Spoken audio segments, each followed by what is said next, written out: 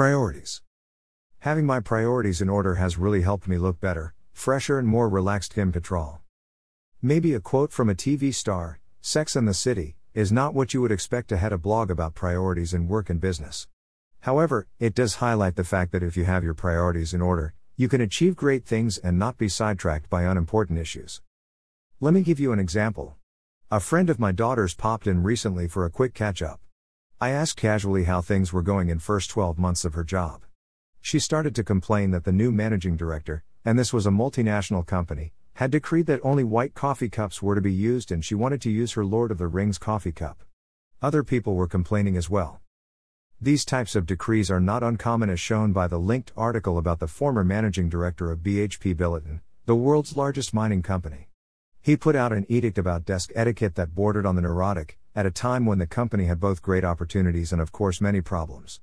He subsequently left the company with very little to show for his tenure at the helm, in particular the missed opportunities. Micromanagement is normally a red light that may indicate that management does not know how to prioritize, treats staff as unimportant, and is not up to the real job.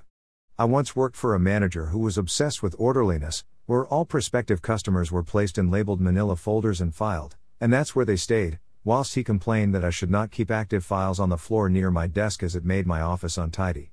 Perhaps it did make my office untidy, it certainly did not stop my success in achieving sales. I can remember another good example from years ago. I was studying whilst working full-time and thought it would be a good idea to give my then manager a draft of one of my assignments, which was about the industry we working in. He proceeded to mark the spelling and grammar. This was before spell check. ... Little wonder he was dismissed some years later.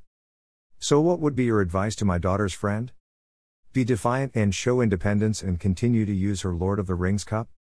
It's all about priorities. Is it important?